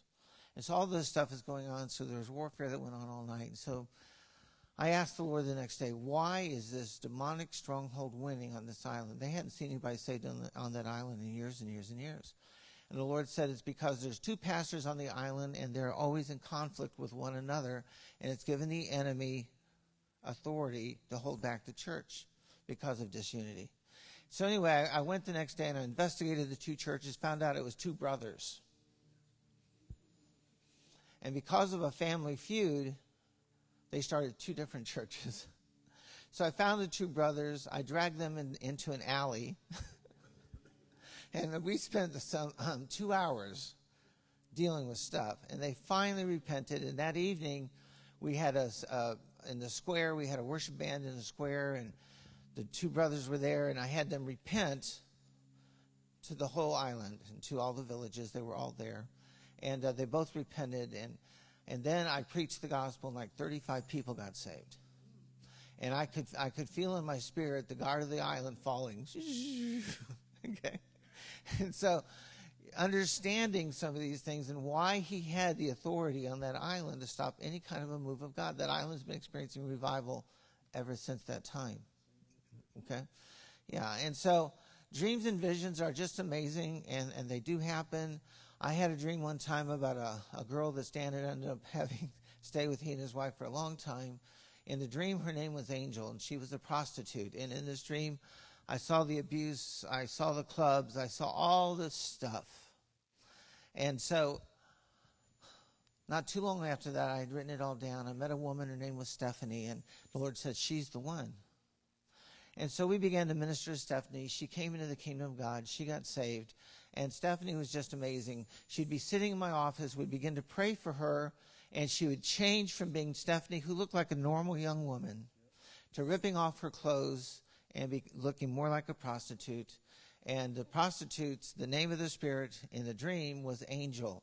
So I looked at her and I said, you're not Stephanie any longer, you're Angel. And before I could say anything, Angel reached out and slapped me as hard as she could across the face. Completely changed personalities. Everything about her changed. It took 4 men, a man sitting on each leg, men holding down her arms, for her to get deliverance. Foam was coming out of her mouth. I mean, this woman really got set free. Stan and his wife took her in, discipled her, prayed for her, ministered to her for I don't know how long, for years. And today she's married, has how many kids? 4 kids, lives in Tennessee somewhere. Yeah, she went to Colorado, and it was an amazing story. And it all started with a dream. So God gives dreams because he wants to help people. So when I have one of these crazy dreams, which still happens, I have my tablet, okay? And I have to write all this stuff down because I want to sleep the next night. Because when you have these dreams, you do not go back to sleep, okay? And so dreams and visions were used throughout the scripture, and it's just an amazing thing. It's a prophetic way that God uses to speak to his people. And so if you have a dream, write it down, ask the Lord who it's for. A lot of the time it'll be for you. It might be for your family. I've had dreams about all of my children, my grandchildren, different things. It's just a wonderful thing. But I want to understand them, and I don't want to just run by them. Okay? And so when I go into an area, I often will pick up on the spirit, the stronghold in the area, and we'll have dreams about some of that stuff. I was in Texas, and I was staying in a hotel in Texas. I didn't know much about the town where I was going to be ministering, and I found out I had another demonic thing appear in my room. This whole deal went on all night. And then I found out it was a college town in the square of the city, one of those old towns with a square, with a little courthouse in the middle. There were more occult shops in the square of that city than I've ever seen before. And that entire area was a witch's coven. And so that's why I was having that thing manifest in my room. So dreams and visions are real. And it's God's way of speaking to us, just another way of God talking to us. And do you have any questions about all that? Yes, my son.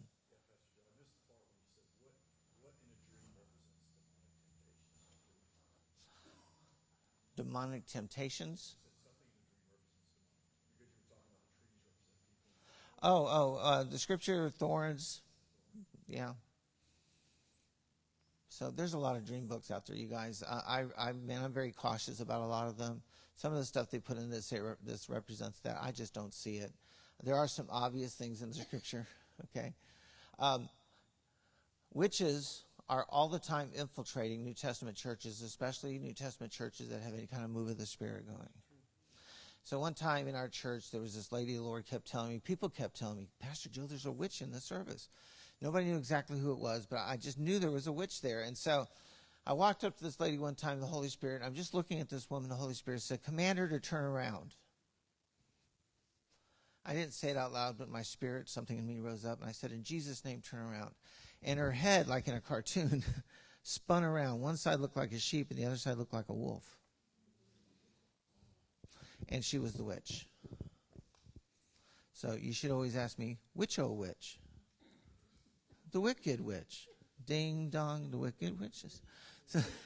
So anyway, but the enemy's all the time trying to infiltrate our churches. You'd be amazed at what goes on. Okay, recently there was a pastor a good friend of ours, Rick Paladin. I'm sure he's been around here. Rick was playing tennis. He's played tennis for years. One day, Rick went from playing tennis. He went home, and all of a sudden, he couldn't walk. Ended up in the hospital, ended up having back surgery, never had a problem. All these things going on. And so it's been one of the incredible battles. I wept over it. And the Lord spoke to me and said, I want you to go to Pittsburgh. So I went up there where Rick was, trying to discern what is going on with my friend. And I was just so grieved in my spirit over this. And I knew there was something demonic going on. And so anyway, we started investigating. And 3 or 4 blocks from one of their churches, a witches' coven had moved in. We found them online, and their goal, stated vision, was to destroy local churches and spiritually attack local pastors. And they just started a coven, a house, built for that purpose, 3 blocks from this church. And the basement of the church is a very old building. The Lord said, there's something in the building. We went searching. There's this old furnace down there. It used to be a school. It was built in the early 1900s. Big old giant brick building, 3-story thing. There was a statue of Molech in the basement by the old furnace. And so it's crazy, some of the things that go on. People have things in their houses. There's a pastor's daughter, great girl. She was 18. I'd known her most of her life. Godly girl, good girl. All of a sudden, she went crazy. I mean, she went crazy. Hallucinations, like you just can't imagine. I mean, she freaked out, flipped out. Voorhees, New Jersey. And so I went up there trying to help her mom and dad. And I walked in the house, and the Lord said, I want you to go up into her bedroom. And I went up into her room, and I'm looking around, and there was a mirror. And I mean, it was beautiful. And I looked more closely at the mirror, and I said, how long have you had the mirror? And she'd been going crazy, hallucinations for about 3 months. She said, about 3 months. I looked at the mirror. Her grandfather was a 21st degree Mason. Carved into the mirror were all these Masonic symbols in the wood. So we got rid of that. We tried to burn it, wouldn't burn. I finally got a torch and burnt it. And when we did that, she got set free. What you bring into your home can bring the presence of the enemy. Okay? And so discernment of spirits, dreams, visions, operating in the supernatural realm, the prophetic things, it's a big deal in the kingdom of God. So that girl's doing great today. Okay? And so there was a prophecy in the early 90s all over our nation. The Lord kept speaking the same thing. In the last days, the demonic is coming into our homes through screens. And what it meant was television and computer screens. That's why I don't like the screen behind me. It scares me. But that the demonic was going to find entry into people's homes through what they were viewing. And I'm telling you, the amount of pornography going on in people's homes, the amount of occult stuff on television and movies going on in people's homes that people are allowing in their homes. There's a book, you can find it on Peter Wagner's website, called Ridding Your House of Spiritual Darkness. One of the best books on the subject I've ever seen, very practical, how to make sure that your house is clean. I think I've used more than 15 minutes. I need to stop. Any questions about all that stuff? Yes, ma'am.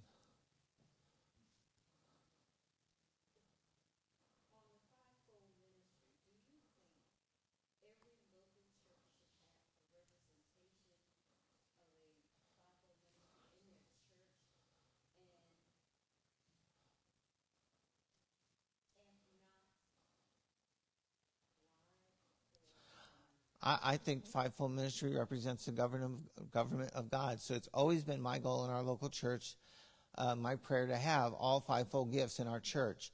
My primary gift, obviously, is the prophetic. And you know what? I am not a teacher. I do not study on the level that a teacher like Kevin would study. I do not have the knowledge that a teacher would have. So we need teachers in our midst. Okay? I'm not an evangelist. I'm just not. I've led a lot of people to the Lord, but I'm not. And so we have evangelists who are in our midst. When I think about studying, this just kills Kevin. You know how I study? Okay, I'm good. But I think that the goal should be to have as much fivefold ministry in the church that you can have. That's I think, Kevin? No, I think that would be optimum for a local church to have genuine representation from all of those 5 offices. I do think there's a couple of options that are biblical and viable. Number one is in a church that you can be involved in a network. That's one option where those are represented and obviously input that local church. And I personally am getting on the same wavelength with Bishop that I think that God has something to say to cities and government exists in cities. And I think that if ministers could actually learn to trust and be trustworthy, that within a city it would be easily distinguished with that 5-fold representation, which could strengthen everyone. But I understand that opens incredible cans of challenge that need to be addressed. But your point is well taken.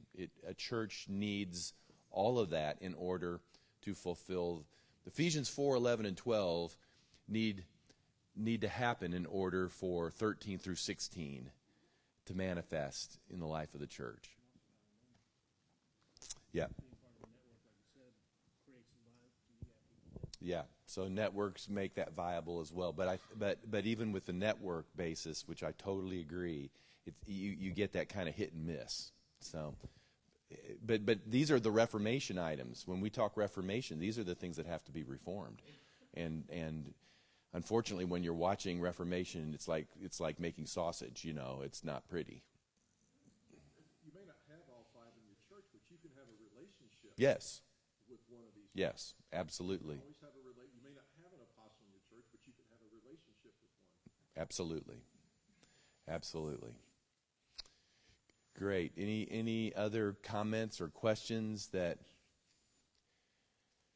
this is an incredible area. We were just, we were looking at all these notes, and I feel overwhelmed looking at it all and saying, is there anything we'd like to cover before we're done? Timing is everything in a person's life prophetically. Why don't I just take a couple minutes and talk about timing for just a moment? I've had people be frustrated because most of us, when we feel like we got a promise from God or a word from God, that we want to see it happen as quickly as possible. And that's how it feels, doesn't it? It feels like he's late or he's wasting our time. And I have whole messages on God's conception of time. You understand Jesus is coming soon, right? Paul said that. So you know what God's conception of soon is. A long time. A day is as 1,000 years, 1,000 years is as a day.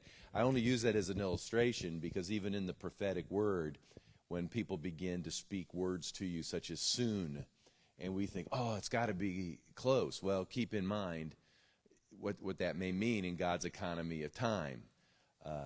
Timing's everything. And the thing we don't get, and it's hard even for me to this day, what we don't get is that God is not pushed by a clock. That God is not linked to a clock the way we are. In fact, I teach that the clock was a part of the curse. The clock wasn't even in the equation until death entered into the picture. There was no time. Time was meaningless. We were built to live forever. And then as soon as death entered into the equation, then time enters into the equation, because now we have not just our birth date, but we have a death date. And now everything is quantified. And that's what we say. We say to ourselves, I am running out of time. And so we want God to get on with it. But understand, Moses was 80 years into it before the fullness of his destiny comes to pass. I mean, you've heard these stories. Joseph was in a cave, a prison, and in slavery for probably somewhere close to 20 years before the destiny that he heard when he was a 17-year-old thereabouts came to pass. Time is not an issue to God. Abraham and Sarah, their bodies dead, and yet God was able to bring the promise to pass. And so we share these things because a prophetic word has the great capacity to encourage you, and I've also found it has the great capacity to frustrate you. Because a lot of times if it's being confirmed, as you said, rightly so, You're saying, okay, it's being confirmed again. All right, I'm believing it, Lord. And the process that God wants to use in order to manifest that, I remind people, he's creating a character in you. See, God can bring destiny to pass like that. He can just like that. But he can't produce character in you like that. And he's more connected to your character to becoming Christ-like than he is just handing destinies out. You know, my view with my kids were that I was more concerned with them being mature, safe, attentive, skilled, proven drivers before I threw them their own car keys. Just to throw them car keys and say, go take a drive is signing a death warrant. And I want you to hear this. God has great destinies for some of you in this room. And if he just took out the car keys and he threw the car keys to you and said, here's your destiny, the first thing you'd do with it is you'd start your destiny up and go yee-haw and wrap it around a tree. That's what exactly we do, because you've not taken any exams, you've not taken any tests, you've not been under anybody's tutelage, you haven't gone to driving school, and now you want to go drive your car. And all of us in this room can relate to this, especially as we get older and we have kids, because when we're teenagers, we're ready for the car keys. But as we get older, we kind of recognize, I'm not sure they need that. Hear me, this is what the Lord sees with his church. He wants to give his church authority. He wants to give his church a destiny. See, I've said this for years. We want to run nations, and we can't exercise dominion over our eyeballs. And yet we think we're ready to run nations. We can't loose ourselves from offenses, but we're ready. But boy, we're ready to run nations. And yet somebody will overlook you and you'll get offended, but you think you can run a nation. You know, I don't think so. And that's what God's doing. He's growing us up. Now, the destinies are true, but he's working on us. So he's working on you. He's bringing these things to pass. Plus, this is the amazing part about God. He's orchestrating 1 million scenarios, maybe 1 billion scenarios. Can you imagine? Because you and I, we all have these destinies, and they're all interacted, and they're woven together. And how's God? And he's doing all of this, and that's remarkable. God is busy. Do you realize how busy the Lord must be?